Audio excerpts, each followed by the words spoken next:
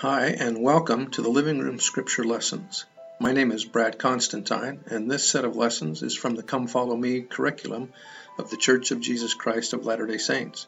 Although this is not an official recording of the Church, every attempt has been made to be as doctrinally accurate as possible. There are several other Come Follow Me resources to help with your Gospel and Scripture study. These lessons tend to go a little deeper into the doctrine than most resources. Hopefully this resource will be different enough from the others that you'll come back each week. On the Living Room Scripture Lesson website is a digital version of the lessons, which has more material than can be mentioned in the podcast. You can download that PDF resource and use it as you like. As with other online resources, you can like, share, and subscribe to the podcasts. Again, welcome to this Come Follow Me resource. I hope you like it. Hi, and welcome back to the Come Follow Me lessons. Again, we're on lesson number 50. And this discussion will be chapter 15 of the book of Revelation. Verse 1, and I saw, keep in mind that as we're going through all of this, the Lord has commanded us to be not troubled. So we're not supposed to worry about all this stuff. Verse 1, and I saw another sign in heaven, great and marvelous, an overwhelming sign, 7 angels having the 7 last plagues, in other words, perfect and complete judgment, for in them is filled up the wrath of God. And I saw, as it were, a sea of glass, mingled with fire, the celestial sphere. That's what the earth will be like in the celestial kingdom. And them that had gotten the victory over the beast, and over his image, and over his mark, and over the number of his name, stand on the sea of glass, having the harps of God. So he's seeing those that have been exalted in the celestial kingdom. And they sing the song of Moses, the servant of God, and the song of the Lamb, saying, Great and marvelous are thy works, Lord God Almighty, just and true are thy ways, thou King of saints. Who shall not fear thee, O Lord, and glorify thy name, for thou only art holy. For all nations shall come and worship before thee, for thy judgments are made manifest. And after that I looked, and behold, the temple of the tabernacle of the testimony in heaven was opened. And the 7 angels came out of the temple, having the 7 plagues, clothed in pure and white linen, and having their breasts girded with golden girdles. That was very similar to how Jesus was dressed earlier. And one of the 4 beasts gave unto the 7 angels 7 golden vials full of the wrath of God, who liveth forever and ever.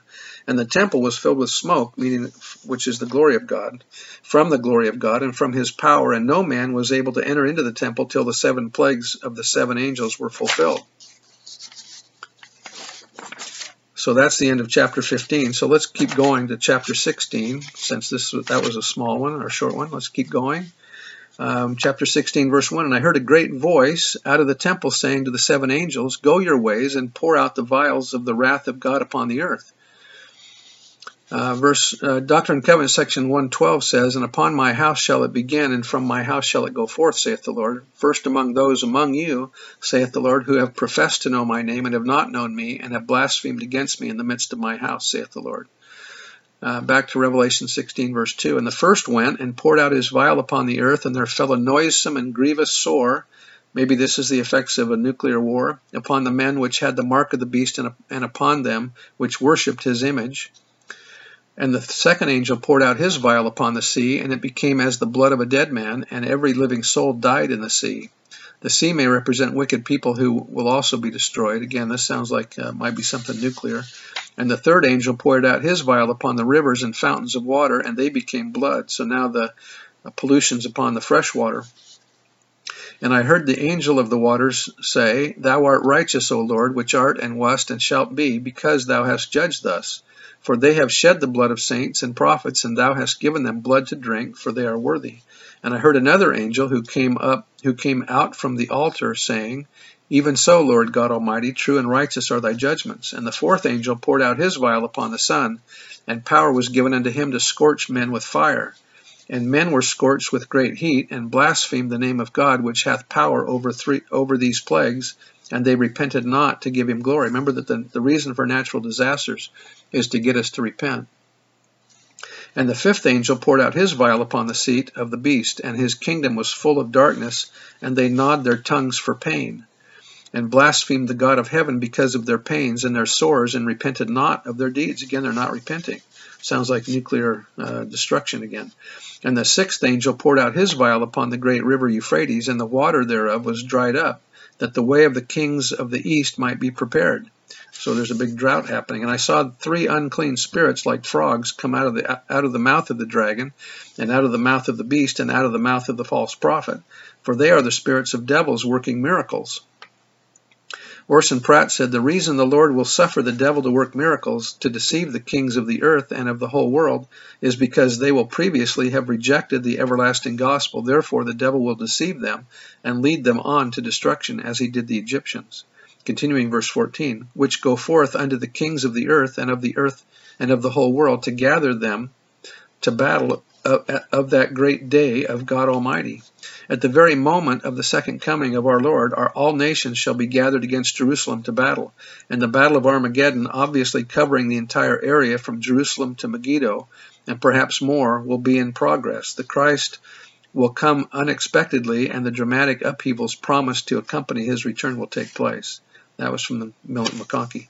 Verse 15, behold, I come as a thief. He is only a thief to those who are not prepared.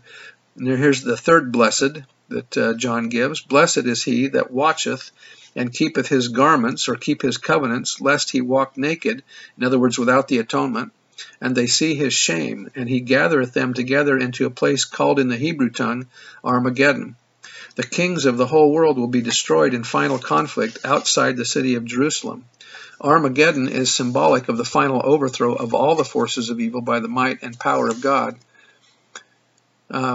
And that was by mounts in the book of Revelation. Now, the Armageddon will take place in the valley of Megiddo, which, as I mentioned, is not that far from Jerusalem. Verse 17, and the seventh angel poured out his vial into the air, and there came a great voice out of the temple of heaven from the throne, saying, it is done. And there were voices and thunders and lightnings, and there was a great earthquake, such as was not since men were upon the earth, so mighty an earthquake and so great. Doctrine and Covenants, section 133 says, and he shall utter his voice out of Zion, and he shall speak from Jerusalem, and his voice shall be heard among all people, and it shall be a voice as the voice of many waters, and as the voice of a great thunder, which shall break down the mountains, and the valleys shall not be found. He shall command the great deep, and it shall be driven back into the north countries, and the islands shall become one land, and the land of Jerusalem and the land of Zion shall be turned back into their own place, and the earth shall be like as it was in the days before it was divided. In other words, all the continents will come back together. And the Lord, even the Savior, shall stand in the midst of his people, and shall reign over all flesh. This earthquake appears to be connected with the flattening of the mountains and the unifying of the continents. And the great city was divided into 3 parts, and the cities of the nations fell, and great Babylon came in remembrance before God, to give unto her the cup of the wine of the fierceness of his wrath. Verse 20, and every island fled away, and the mountains were not found. Parley P. Pratt said, having restored the earth to the same glorious state in which it first existed, leveling the mountains, exalting the valleys, smoothing the rough places, making the deserts fruitful, and bringing all the continents and islands together, causing the curse to be taken off, that noxious weeds and thorns and thistles shall no longer be produced. The next thing is to regulate and restore the brute creation to their former state of peace and glory, causing enmity to cease from off the earth. But this will never be done until there is a general destruction poured out upon man, which will entirely cleanse the earth and sweep all wickedness from its face. Verse 21, and there fell upon men a great hail out of heaven, every stone about the weight of a talent, and that's about between 45 and 90 pounds. That's pretty big hailstones.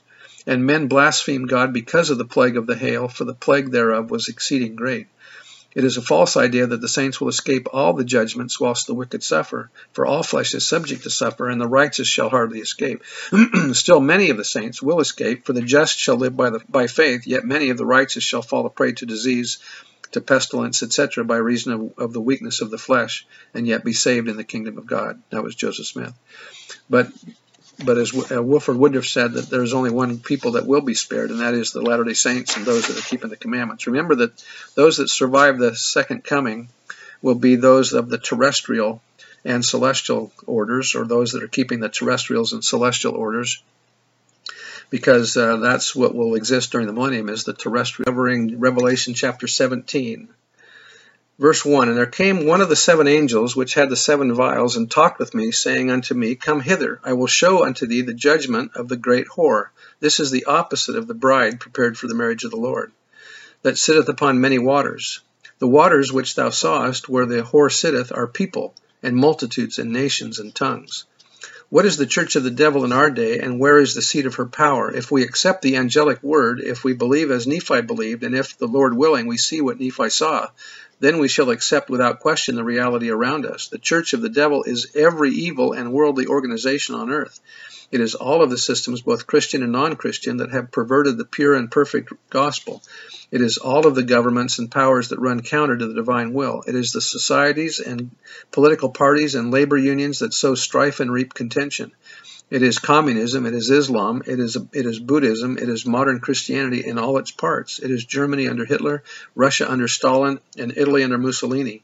It is the man of sin speaking in churches, orating in legislative halls, and commanding the armies of men, and its headquarters are everywhere, in Rome and Moscow, in Paris and London, in Tehran and Washington, everywhere that evil forces, either of church or state or society, can be influenced. The imminent and all-pervading presence of evil in high places is one of the signs of the times, and that was by Bruce R. McConkie. Verse 2, with whom the kings of the earth have committed fornication, and the inhabitants of the earth have been made drunk or apostasy with the wine of her fornication. So he carried me away in the spirit into the wilderness, and I saw a woman sit upon a scarlet-colored beast, full of names of blasphemy, having 7 heads and 10 horns. And the woman, a counterfeit to the high priest, was arrayed in purple and scarlet color, and decked excessive amount with gold and precious stones and pearls, having a golden cup in her hand, full of abominations and filthiness of her fornication. So they make evil look attractive by having the gold cup. And upon her forehead was a name written, Mystery, Babylon the Great, the mother of harlots and abominations of the earth. And I saw the woman drunken with the blood of the saints and with the blood of the martyrs of Jesus, and when I saw her, I wondered with great admiration, or astonishment, he means. And the angel said unto me, Wherefore didst thou marvel? I will tell thee the mystery of the woman, and of the beast that carrieth her, which hath the 7 heads and 10 horns. The beast that thou sawest was and is not, and shall ascend out of the bottomless pit, and go into perdition. And they that dwell on the earth shall wonder, whose names were not written in the book of life from the foundation of the world, when they beheld the beast that was and is not, and yet is. And here is the mind which hath wisdom. The 7 heads and 7 mountains on which the woman sitteth. Rome may be the symbol of all that is powerful and corrupt in the world.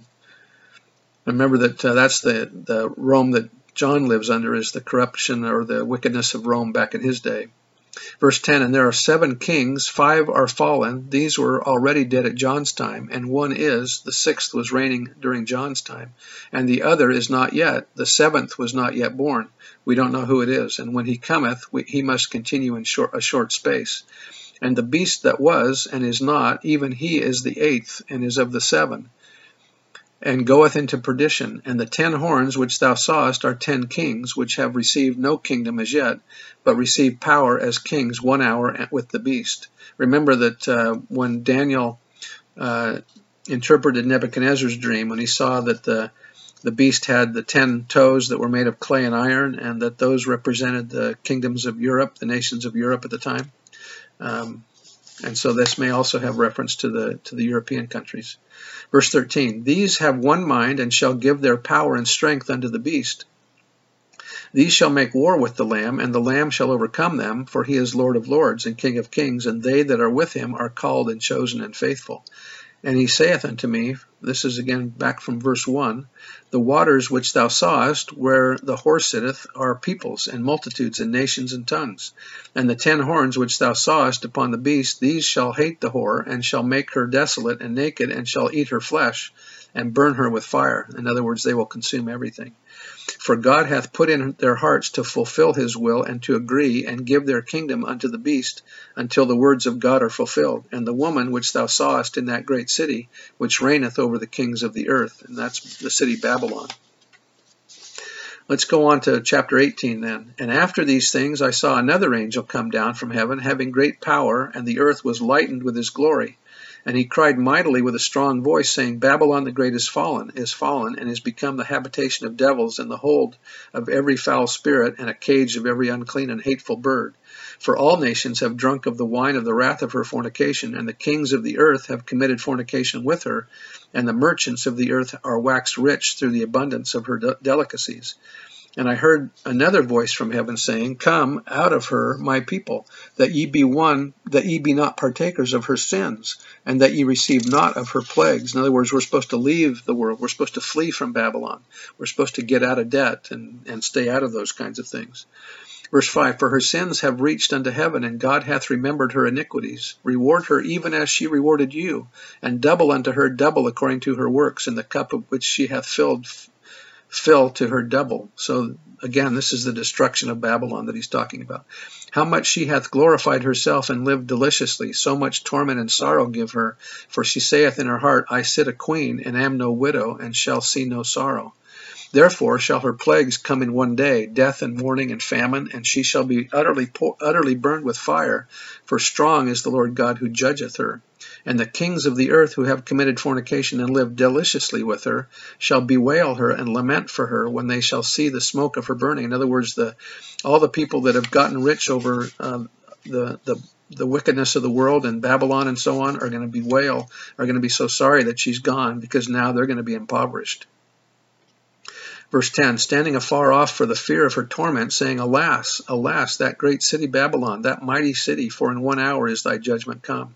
And the merchants of the earth shall weep and mourn over her, for no man buyeth their merchandise any more. The merchandise of gold and silver and precious stones and of pearls and fine linen and purple and silk and scarlet, all thine and all thine wood, and all manner of vessels of ivory, and all manners vessels of most precious wood, and of brass and iron and marble, and cinnamon and odors and ointments and frankincense and wine and oil and fine flour and wheat and beasts and sheep and horses and chariots and slaves and souls of men. Kind of sounds like Amazon.com, doesn't it? The whore sells everything, including the souls of men. She teaches us to love things rather than people. And the fruits that thy soul lusted after are departed from thee, and all things which were dainty and goodly are departed from thee, and thou shalt find them no more at all. The merchants of these things, which were made rich by her, shall stand afar off for the fear of her torment, weeping and wailing, and saying, Alas, alas, that great city that was clothed in fine linen and purple and scarlet, and decked with gold and precious stones and pearls. All of this stuff's going to be destroyed, and the economy will just be wiped out. For in 1 hour so great riches is come to naught, and every shipmaster and all the company and ships and sailors and as many as trade by sea stood afar off. So this is a financial destruction that's happening, and cried when they saw the smoke of her burning, saying, What city is like unto this great city?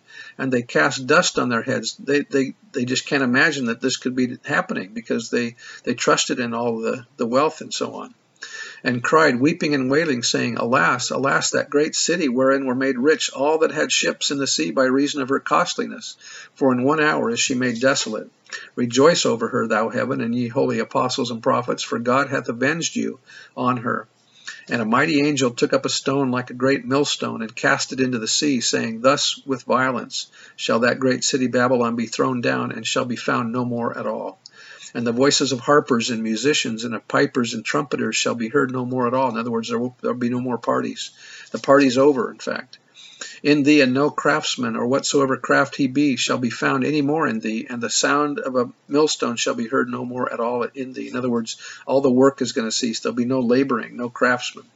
And the light of a candle shall shine no more at all in thee, and the voice of the bridegroom and of the bride shall be heard no more at all in thee. So there's no more weddings, for thy merchants were the great men of the earth, for by thy sorceries were all nations deceived. The economies are built on a false foundation. And in her was found the blood of prophets and of saints and of all that were slain upon the earth. It didn't matter how you made your money in Babylon. All that mattered was that you got it. It doesn't matter if you killed people for it. That's what's happening here, is the destruction of all that they held dear, all the wealth in the world that they thought they loved. I bear testimony of the fate of the things that are going to happen in the last days. These things will transpire prior to the Lord's second coming, or in connection with it as part of the second coming. I bear testimony that these things are true in the name of Jesus Christ. Amen. See you next time.